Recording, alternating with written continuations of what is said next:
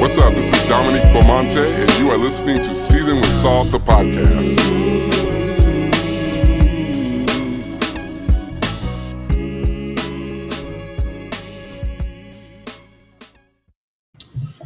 When you are 40 and single and without children and a preacher and a public figure to a certain extent, your singleness can be the subject in many circles, and people can be brash and unapologetic and participatory in your life, your personal life, in a way that is very intrusive, sometimes embarrassing. Sometimes people have to be corrected. People can be very hypocritical. People can be very presumptuous, and it's a lot to manage. And especially within the church culture, people are, it's almost like you're selling out to God and positioning yourself to be a minstrel for his use can sometimes, to other people, feel like ownership. People have higher expectations for you than they have for themselves. People can be very irrational about your personal choices. I mean, I can go on and on. As I've gotten older, I have learned to brave some of these conversations. I've learned to have strong responses. I learned to be more resilient. I've learned to be shameless. I've learned to be confident in my status as a single man. But that has taken some time. And there are lots of phases that have been associated with me coming to terms with what it means to be single and a man. Of course, I've had phases like anybody who is single where I have wondered if I have the capacity to be unsingle. I have had stages in life where I have allowed other people's concern about my singleness. I've allowed that to be my concern, but in an unhealthy way.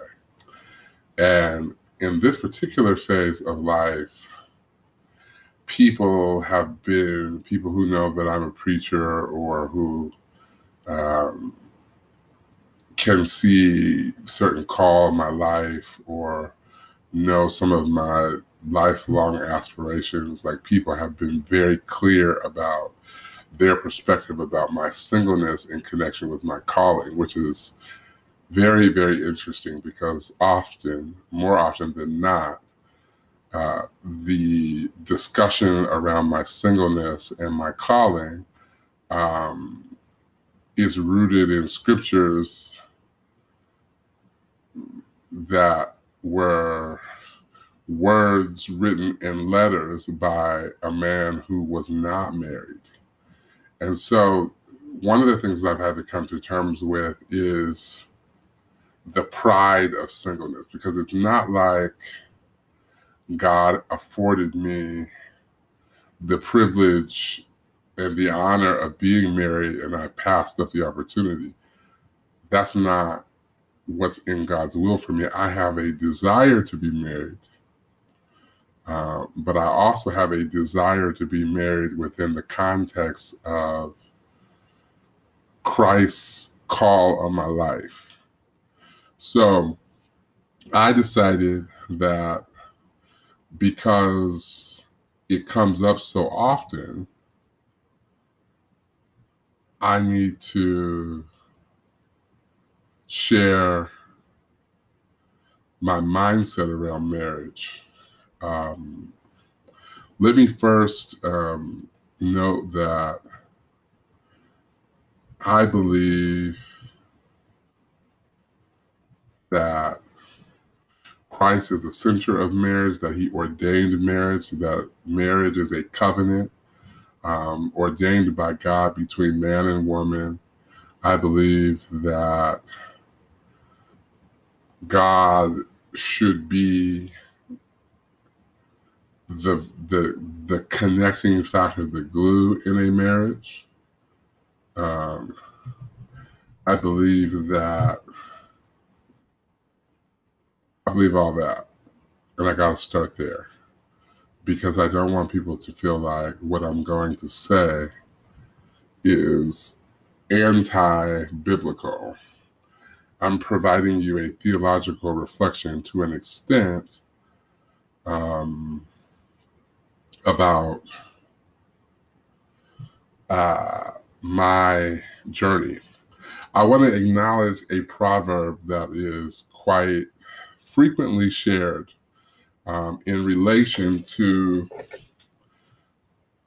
marriage and singleness, and that is Proverbs, the 18th chapter, and the 22nd verse. And it says, "Whoso findeth a wife findeth a good thing, and obtaineth favor of the Lord." And although I'm not married, I really like that scripture because it gives the single person something to look forward to. It gives the single person the encouragement to pursue the favor of God through marriage. And I think that that's powerful. I think that it is honorable to be married. I think it's honorable when men initiate or lead or are assertive in their pursuit of marriage, blah, blah, blah. But I do want to say that when we're talking about marriage, not every person is supposed to be married. And I think it should go on the record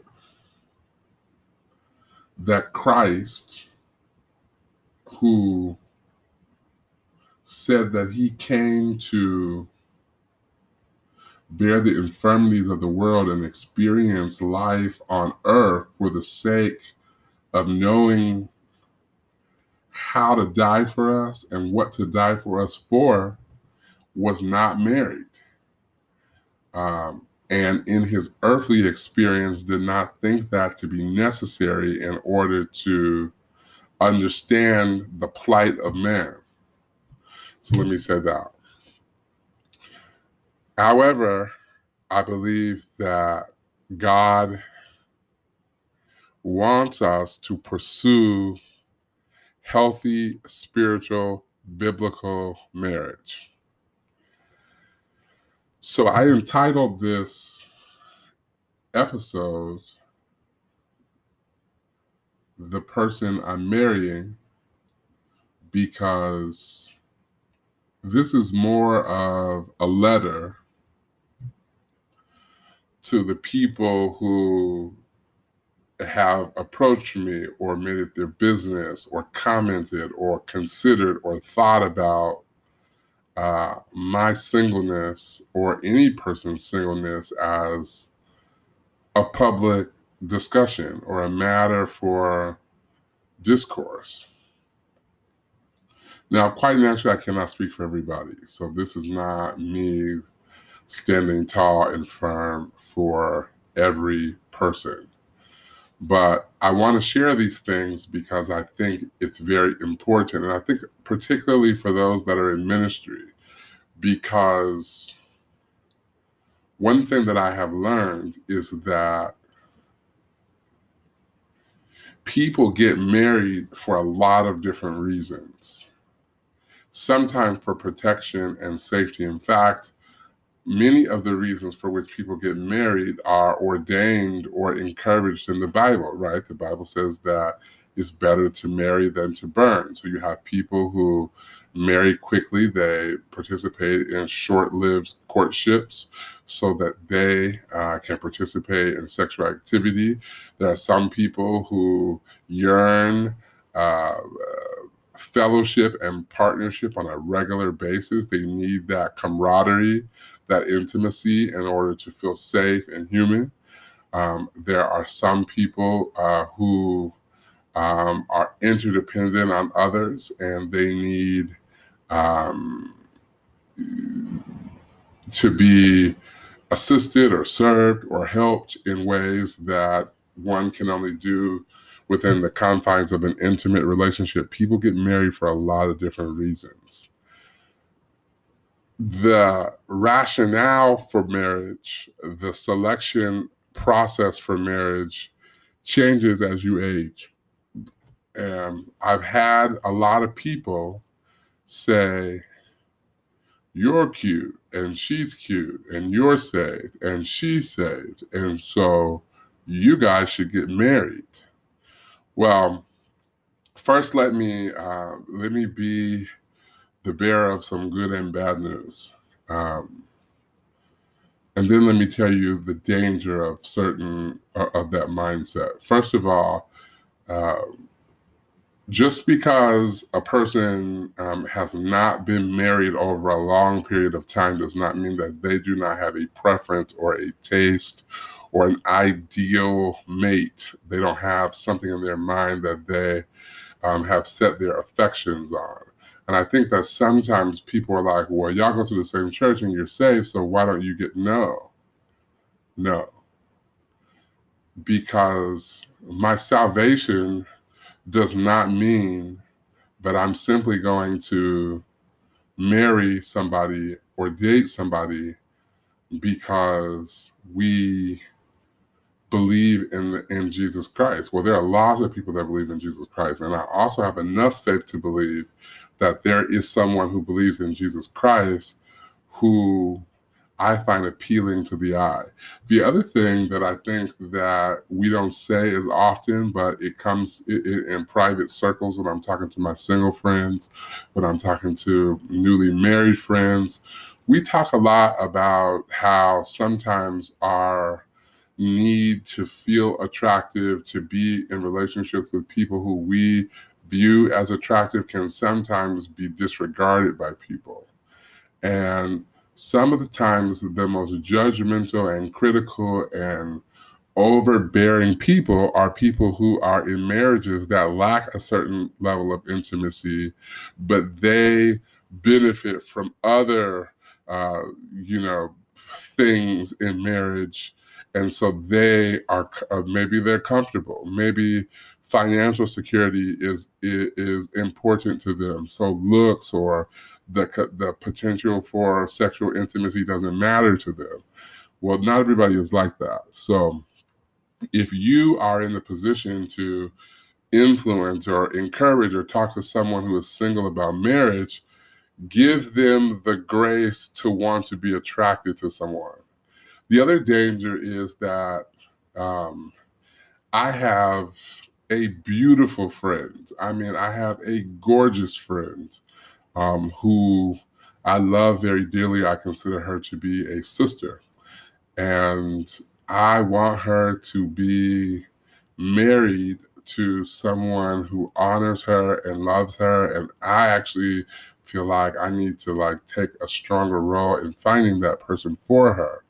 When people, and I dealt with this a lot, like, and I have a couple of friends that are like this. I have that people are like, well, what's wrong with such and such? Well, there doesn't have to be anything wrong with somebody. If I'm not attracted to them, I'm not attracted to them. So it positions the person that you're trying to hook up to have to essentially diminish the character or the visual presentation of somebody in order to say that they're not your type. And I think we have to be careful of that because, it's just, if like I'm a grown adult man, I know what I want. And so if I don't want it, I don't want it. Absolutely right. Um, the person that I will marry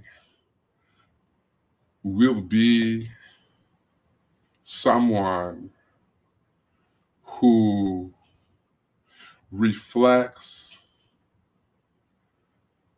the values that I have. And some of those values are intrinsic and spiritual and related to integrity. Some of those values are related to appearance, and some of them are trivial, right? Like, some of them will likely make someone uncomfortable. Like, I have the right to not want somebody who wears a wig every day if that's what I don't want. If I don't want it, I don't want it, right?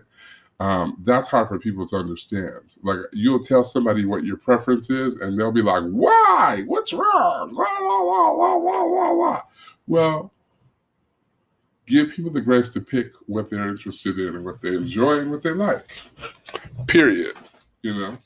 Like, so the person that I'm going to marry is someone that I enjoy spending time with, that understands the life that I live outside of church.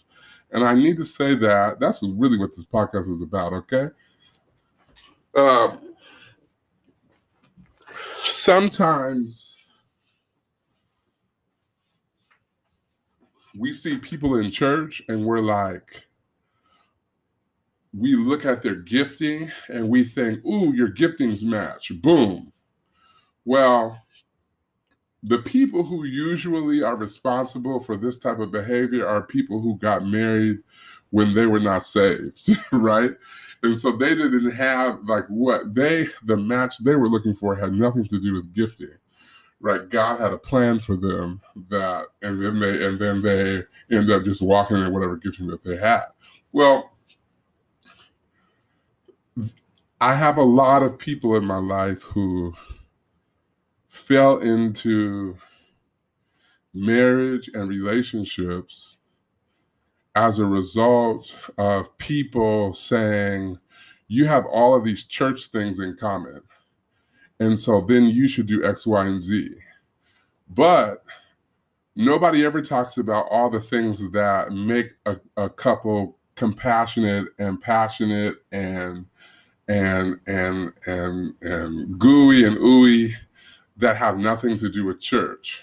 Because you can be good at serving, and you can be good at ministry, and you can be good at singing, and you can be good at preaching, but not an effective partner in the way that your spouse needs you to be. And I think that there are some things that you can learn when you get married when you're 20. But when you're 40, there's some things that it's okay for you to say, that's a no-go for me. That's not going to work. I think the other thing is that in the prime of life, you want more than just somebody that you can ride to church in the car with. And so I think that people are going to be, I know for me, I think people are going to be pleasantly surprised when and if I share the person that I'm dating, because they love God, but they also love the life that God has given them. And that's important, right? Because we're going to spend a lot of time outside of church. And those times are going to be very important to the context of our relationship, more than what we spend in church, right? Because we go to church for corporate worship. We don't go to church to pursue intimacy with one another. So the person that I'm going to marry is someone who sees themselves outside the context of who people think that they are or they should be, or they're not driven or overly invested in trying to be something at church that they miss life. And I think that's important. I wanted to make this podcast because, as a person who, or this episode in particular, is because I want people, especially those that are free and single, a part of our responsibility is to pray the will of God over our life concerning marriage. People are not going to ever tell you that. They're not going to tell you to pray about God's will concerning marriage for your life, because they are going to say, no, you need to get married. Let me get real personal for just 1 second. A couple of weeks ago, somebody rudely told me that they would never, this is what they said, I'm repeating what they said. They said they would never go to a church where I was the pastor if I didn't get married. And what I told them was that that's fine, because if I ever should pastor, it would be ordained by God, because I cannot call myself, and I cannot select myself. I mean, people I'm sure do that, but I would not do that. And if God calls me to be a single pastor, then I cannot be worried about who will not be pastored by me, right? Because I have to worry about doing the will of the Lord. And so that was a part of healing, because quite frankly, I want to be married just as much as some people in my life want me to be married. But I can't marry somebody that God doesn't give me, right? And I'm certainly not going to do that for the sake of other people. And so what I have to tell people quite often is I have to depend on the Lord for every move that I make, because I'm not 20, right? And then even when I was 20, I needed to be dependent on the Lord for every move that I make. Did I do that? No, not necessarily. But I think that this conversation is necessary. I also feel like, and I hate to talk, I mean, this is just a controversial topic. I was talking to my cousin about this a couple of weeks ago, about how, and believe it or not, this is a very relevant topic amongst clergy and even in seminary, that we operate in very sex negative Christian environments, where the only time that you hear about sex and the value of the body is when there are discussions around homosexuality or cheating on, stealing somebody's husband, or or being dressed too sexually. Like, we have this thing where, like, we over sexualize sex in a negative way, and we don't talk about it as a gift from God. We don't talk about the body as a gift from God.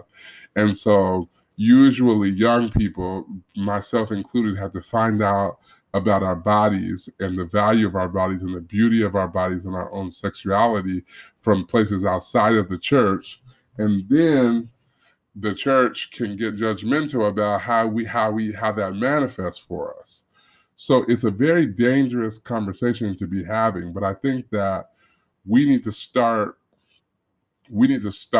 early when it comes to teaching young people about their bodies and what they are ordained to do and what God has called them to do. I know this episode is all over the place, I know. But I just made it because I want to talk freely and courageously about the gift of marriage and how it's not bestowed upon everybody. But I also want people to be thinking about how when we come into contact with people that we think should be married, or people that we want to be married, or people that we want to connect, we can't assume that we want them to be married more than they want to be. There's nothing more devastating than somebody criticizing your approach or your pursuit of marriage because it doesn't align with what they think that you should be doing or who they think you should be doing it with. Leave people alone, right? I think we have to ask people, do you want my assistance in hooking you up? Let people say yes or no. If you're going to be positioned to do that, ask important questions. What are you looking for in someone? What concessions will you make? What's off your list? And then if somebody tells you that there's something that they don't like as a preference that they don't have, don't push it, right? Like, let that person be able to say fully and freely what they value and what they don't value. And then remember that a marriage takes place primarily outside of the confines of church.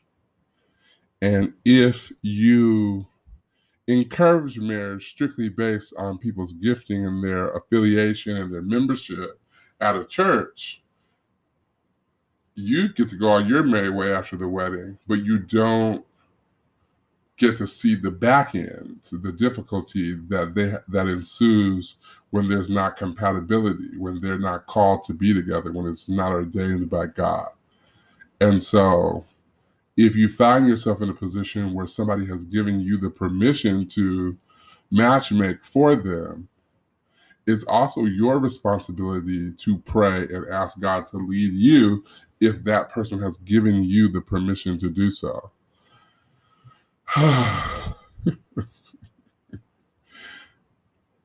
Okay, I think that I will stop now, but my goal, one of the objectives that I have in this season, is to free people from the chain of feeling like they are not wanted or that they are undervalued because the people that other people think that they should be with don't want them. My goal is to free people from feeling that their singleness is anti-God, or that their singleness means that they will not be able to walk in the fullness of God as a result of other people's projection around their singleness. I feel called to share with a lot of freedom my own pursuit to be married and the revelation that God gives me regularly, especially in this season where most recently I had been exposed to a situation in my life that I did not think that I could be exposed to. And I really don't have time to go into it too deeply, but essentially, I had allowed myself, the Bible tells us to guard our heart. And I believe wholeheartedly that the Lord positioned me to be vulnerable in a situation so that I could help other people. It didn't feel good to me, but it felt good to know that I had an experience that would be beneficial in my ministry to youth and young adults. But it didn't feel good to have to go through the experience at all. But what that experience taught me was that love is love, right? And no matter how old you are, you have to be dedicated to protecting yourself. Okay, I'm going to stop, but I'd love to talk about that a little bit more. I'm going to be doing an Ask Damo specifically around singles this week, so make sure you tune in on Wednesday. Love y'all. Talk to you soon.